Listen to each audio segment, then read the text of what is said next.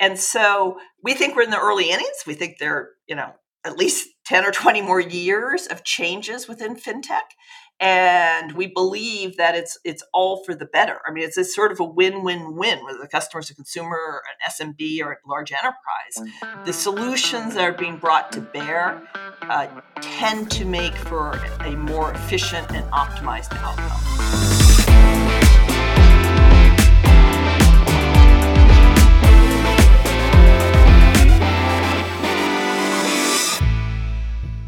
Hello, everyone, and welcome to Fintech Leaders, a weekly podcast where we learn from today's global leaders in fintech, business, and beyond.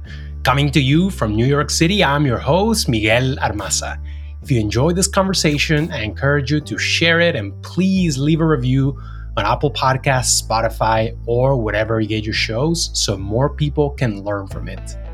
My guest today is Patricia Kemp, co-founder and managing partner at Oak HCFT, a venture and growth equity firm investing in companies driving transformation in healthcare and fintech around the world. Founded in 2014, the firm has over $5 billion in assets under management and has backed fintech companies like Blend, Ocrolus, ClearCo, Rapyd, Pagaya, Aplazo, and many more.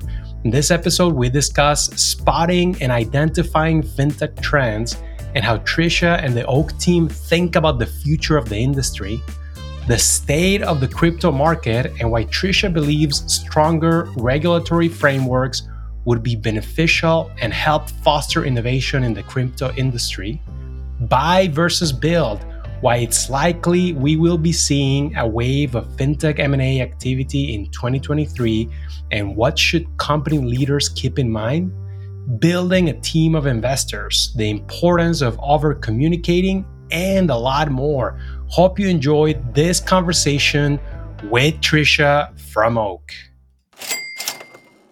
Well, Tricia, welcome to the Fintech Leaders podcast. It's good to be talking to you again.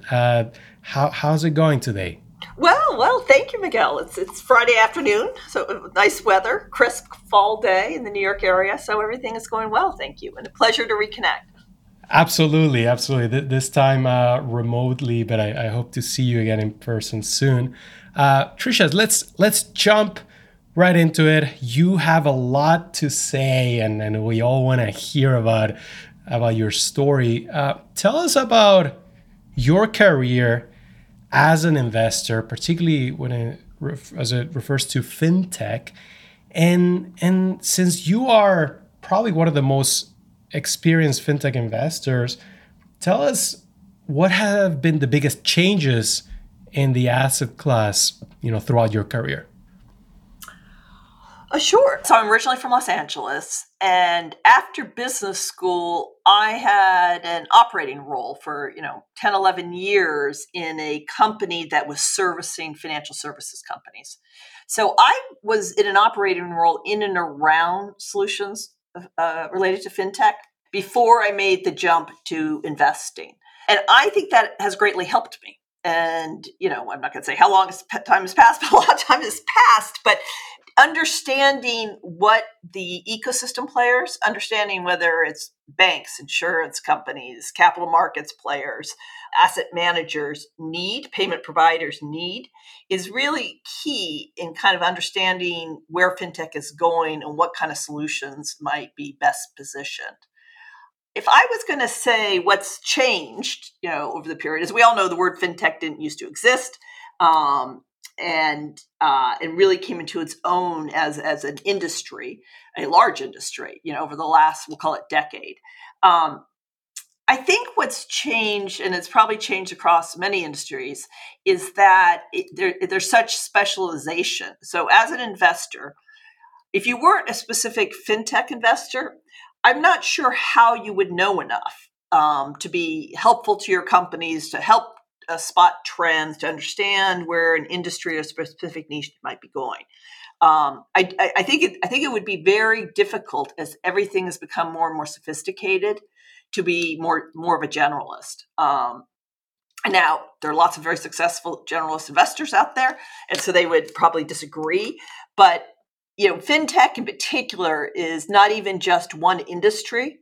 Kind of the needs, the solutions, the players, the customers, the ecosystem in payments, in lending, in asset management, and insurance are all kind of different ecosystems. It's 4, 5, 6 ecosystems. And so I think you really kind of need to have built a knowledge base of who the players are, of who the customers are, of what the new solutions are in each of those ecosystems, to be the best position. It's not only to be the best position to be a good investor, but to be the best position to sort of help and support the entrepreneurial teams that you're partnering with. It's funny when you talk about generalist investors, you think of an investor covering all of tech, but you're saying there's even generalist fintech investors, and I get it. It's an expanding category. Also, crypto is now a huge part of it. How did you find your voice in fintech, and how did you kind of figure out what was your area and where you're going to kind of stake your claim? Well, we always just sort of looked at the trends, right? And what's happening. And, many of these trends have been sped up by the pandemic. But digitization, if you just want to take that as a big backdrop, right? So the digitization of payments, and consumer payments are first, and B2B payments, as we all know, are somewhat lagging. And so you could sit there and you could say, okay, this is moving up and to the right, and it's going to move farther and faster up and to the right. The digitization of insurance, the digitization of asset management. So many of these solutions are very similar in the sense that many of them are SaaS platforms, many of them are processing platforms, many of them are outsourced, BPO type platforms. So what we tended to do, in the past, is to say, okay, what are the big trends out there? And which trends do we believe, are moving faster and are more of a have to have, a need versus a nice to have, and which can be supported by, next generation technology, better use of data, a better AI engine, or we could now say a better quantum engine, and so which are the solutions that will kind of further the optimization, the efficiency, and the digitization of a delivery of a service. All is driven by the backdrop, and you could say mission, of financial services being delivered faster, more transparently, more fairly, more broadly than they have in the past. And that is not just payments and lending. It's all the other categories. And as everything, again, becomes more digitized, Miguel, you then have new needs. As we all know, fraud, risk, identity, compliance. And so I think if you start with the assumption many of these categories are going to become digitized over time. Some might be faster than others, right? Some might be more effective, more digitized than others. But if you start with that as a backdrop, you then figure out, okay, what are the solutions that make it a win-win-win for everybody? All right, so that's all fantastic, but how about let's talk a little bit about one of the nuances of our industry that is unique not only to fintech, but is unique to just a few categories, and that's obviously regulation, and almost 100% of fintech companies have to deal with it. I know you look at crypto, and we've talked about this offline. Do you think that regulation and clearing up any ambiguity within the space is important to drive innovation? So first of all, we tend to always kind of support companies that are, very much in a black and white world. They're not in any kind of gray category. And we believe it is an advantage and an asset if you are front and center with any regulators. We believe that's a positive. We also believe, as you kind of implied, Miguel, that I think that clearing up any concerns in the digital asset world and the crypto world is going to advantage everybody. It's ambiguity does not help innovation. Now, we don't think developer activity will slow down, but we think that having kind of agreed upon regulatory frameworks would be beneficial, especially with integrations into Web 2, more traditional companies, especially in regards to tokens, which are going to be treated as commodities or currencies, and which are going to fall under different regulatory bodies. So our belief is ambiguity does not help, and that the more clarity will continue to attract more interest in the industry. Although we do think developers are in the industry, and we do think people are interested. So I come from the banking world.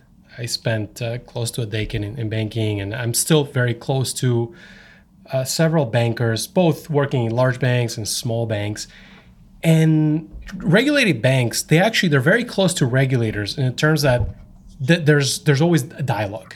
They're always in communication. If that's not the case, at least always, for fintech companies, sounds like you definitely argue that dialogue should exist. But why do you think most fintechs are not really talking to the regulators, and how can we improve that? Well, I don't know why they're not talking to the regulators. I think they should be, Miguel. I think that and fintech companies are different, right? So some fintech companies, many fintech companies, right, are technology solutions, and they're technology solutions that are selling to banks or insurance companies or other, and there's no need for them to talk to a regulator.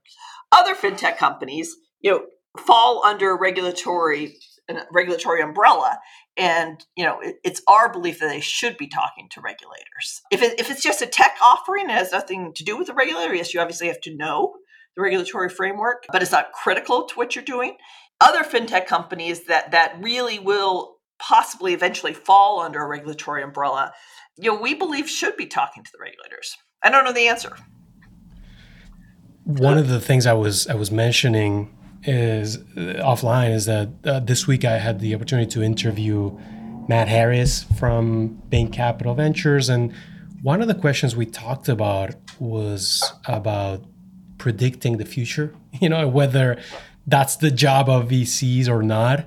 But the reality is that you're investing in the companies that you think are going to be dominating their space in a number of years, right? In 3, 5, 10 years.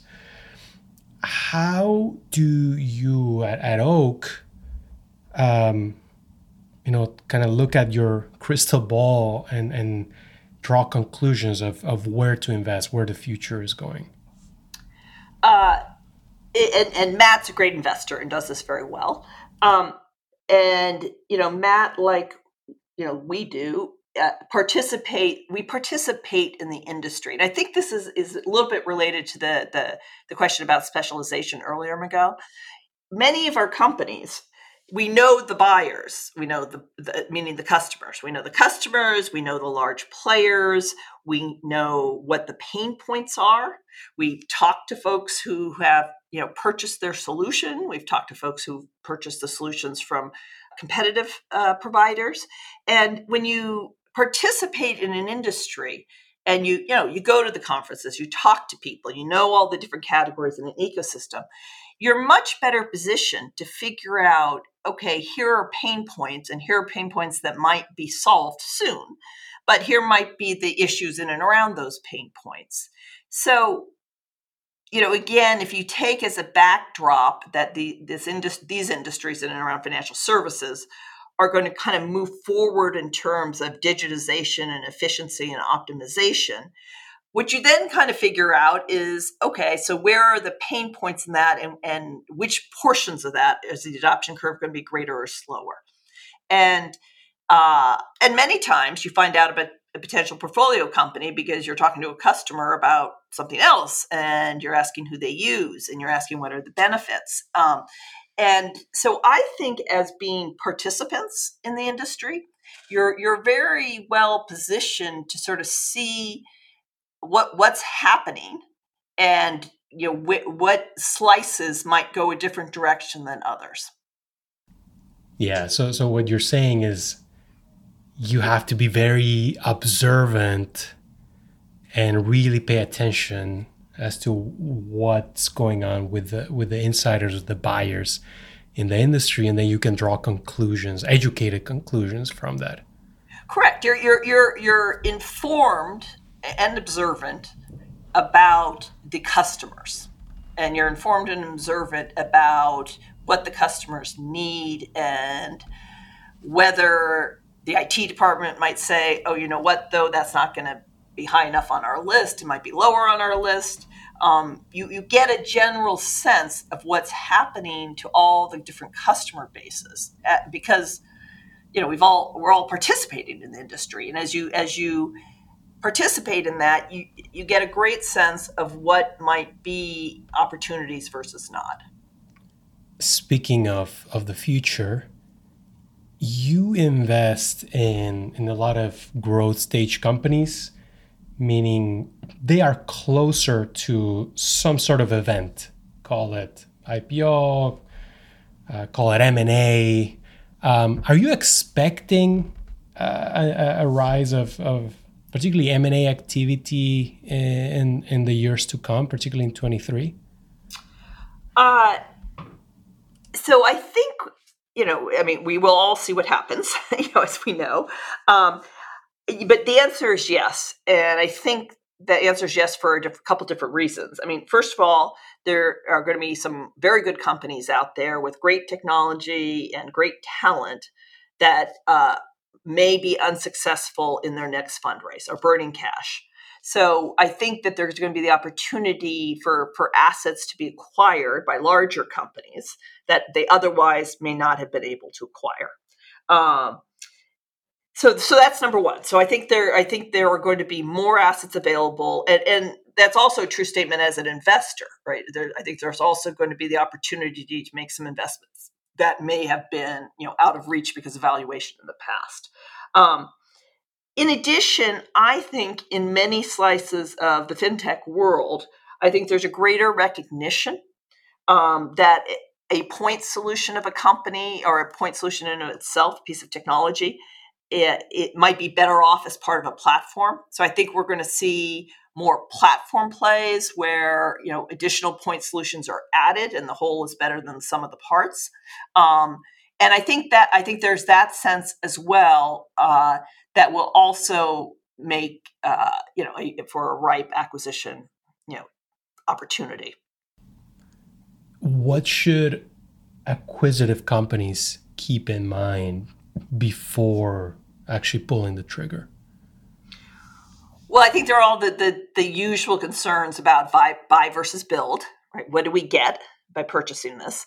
And is it something, do we save time? Do we save money? Do we get a competitive advantage? Do we get farther ahead? Do we have a piece of IP that would take us too long or we couldn't ourselves build?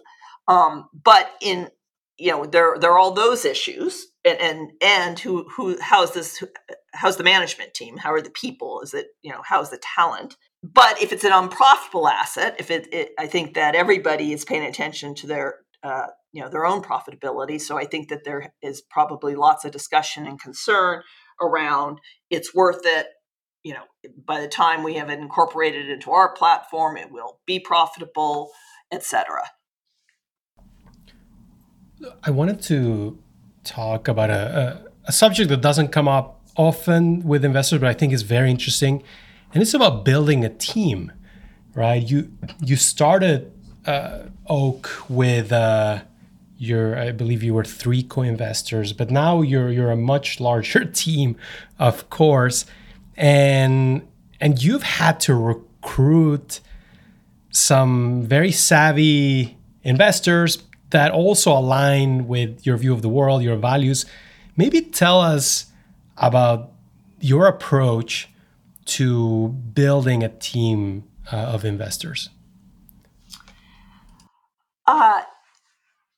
So I think it comes down to expertise, judgment, and similar values and approach. I think that's correct as you phrased it, Miguel.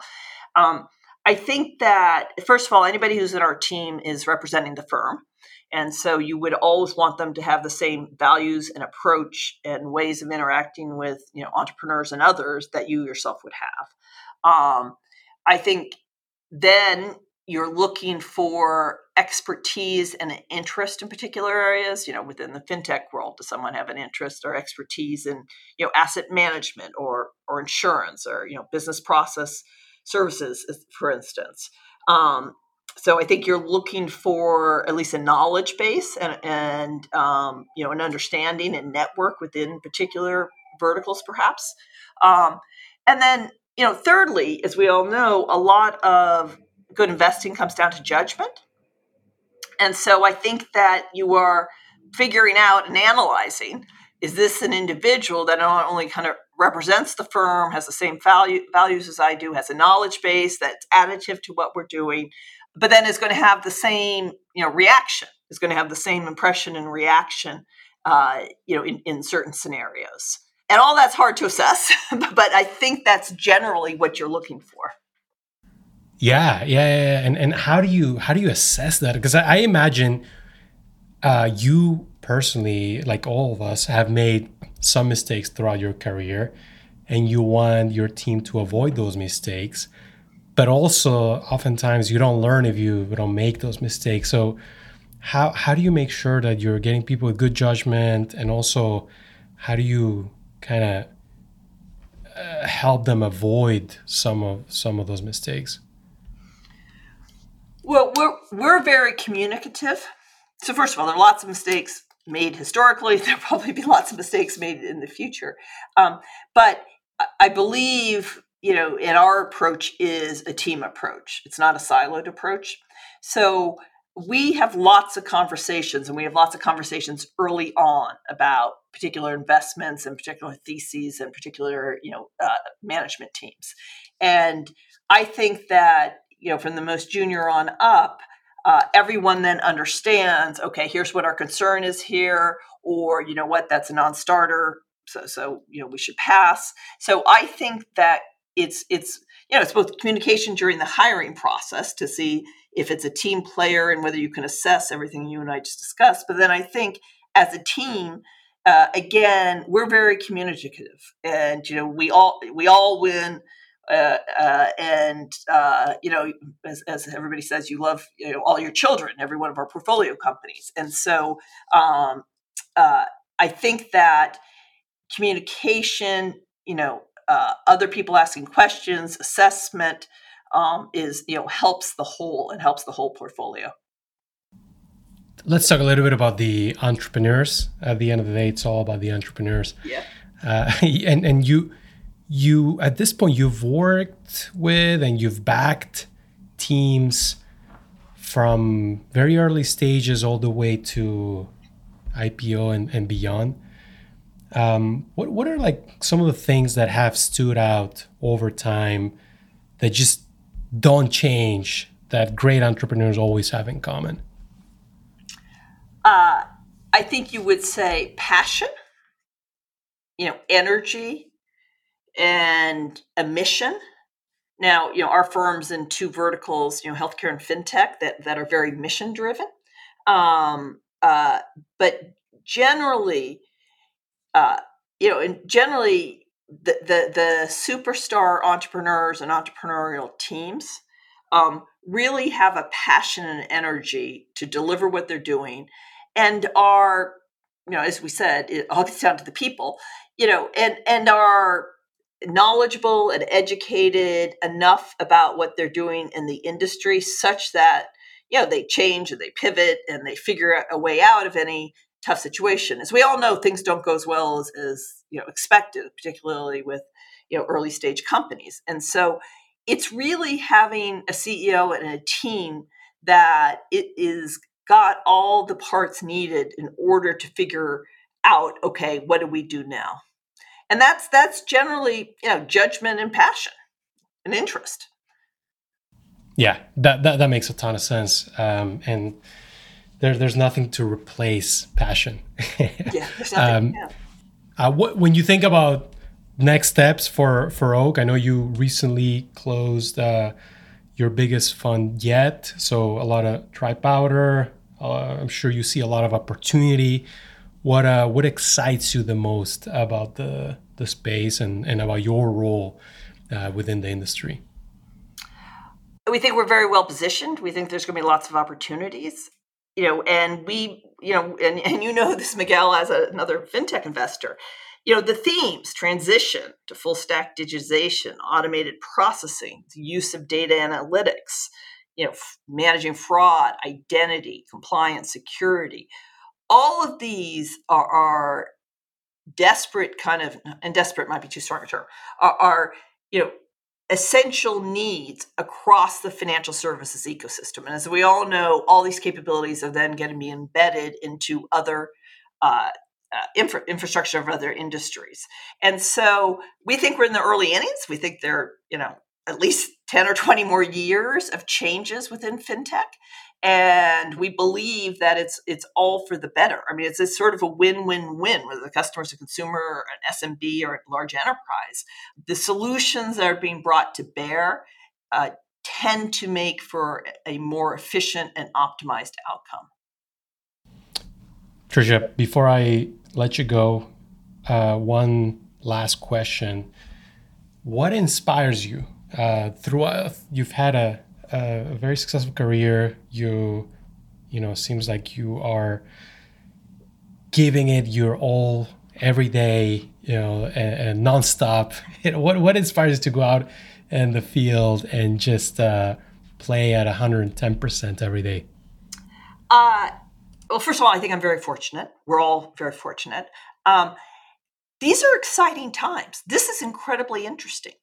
Backing entrepreneurs who are kind of providing these services and solutions is compelling, interesting, and shows large changes that are happening in the world. So I'm just happy to be doing my part in supporting them to do this. It's an exciting ecosystem for sure. But I want to thank you for spending this half hour with us, Tricia, and thanks for inspiring a lot of investors out there. And I'm sure we're gonna see some exciting moves from Oak in the years to come. Thank you, Miguel. Thank you. Thanks for tuning in, and I hope you enjoyed this episode with Tricia, co-founder of Oak. If you want more interviews, make sure to subscribe, follow, and leave a review on Apple Podcasts, Spotify, or wherever you get your shows. It helps and means a lot.